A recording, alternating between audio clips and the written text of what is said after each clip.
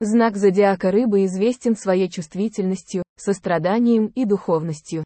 В западной астрологии Рыбы, 12-й и последний знак зодиака, проходящий с 19 февраля по 20 марта.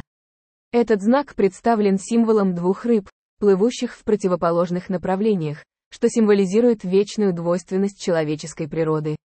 Истоки знака рыб восходят к древнегреческой мифологии. Согласно легенде, рыбы связаны с мифом об Афродите и Эроте.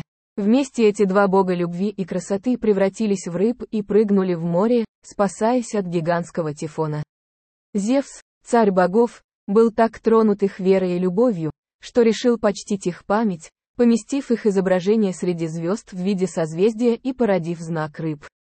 Рыбы считаются водным знаком, а это означает, что люди, рожденные под этим знаком, склонны к интуиции, чутким и чувствительным. Они известны своей глубокой эмоциональной связью с другими и способностью понимать скрытые нюансы ситуаций.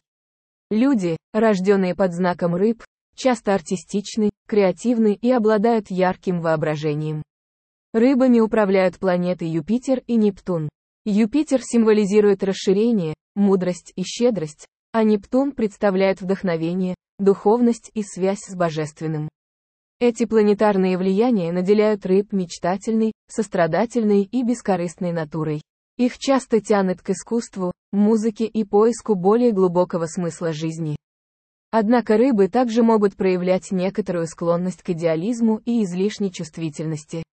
Иногда на них могут влиять эмоции других, и они могут чувствовать себя подавленными внешним миром.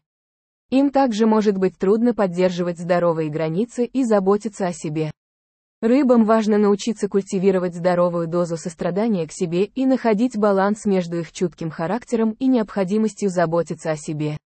Несмотря на эти проблемы, люди, рожденные под знаком рыб, обладают удивительной способностью к привязанности и безусловной любви. Они известны своей добротой, состраданием и способностью оказывать поддержку другим. Их чувствительность делает их отличными слушателями и надежными доверенными лицами. Они также умеют направлять свое творчество и духовность в формы искусства, которые могут вдохновлять и трогать людей.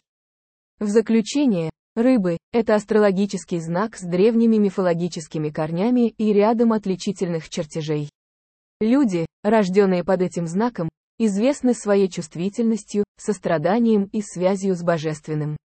Хотя на них могут влиять эмоции других, их способность понимать скрытые нюансы ситуаций и предлагать искреннюю поддержку делает их уникальными и ценными личностями. Рыбы олицетворяют силу чувствительности, сострадания и духовности, призывая нас развивать вселенскую любовь и связь с окружающим миром.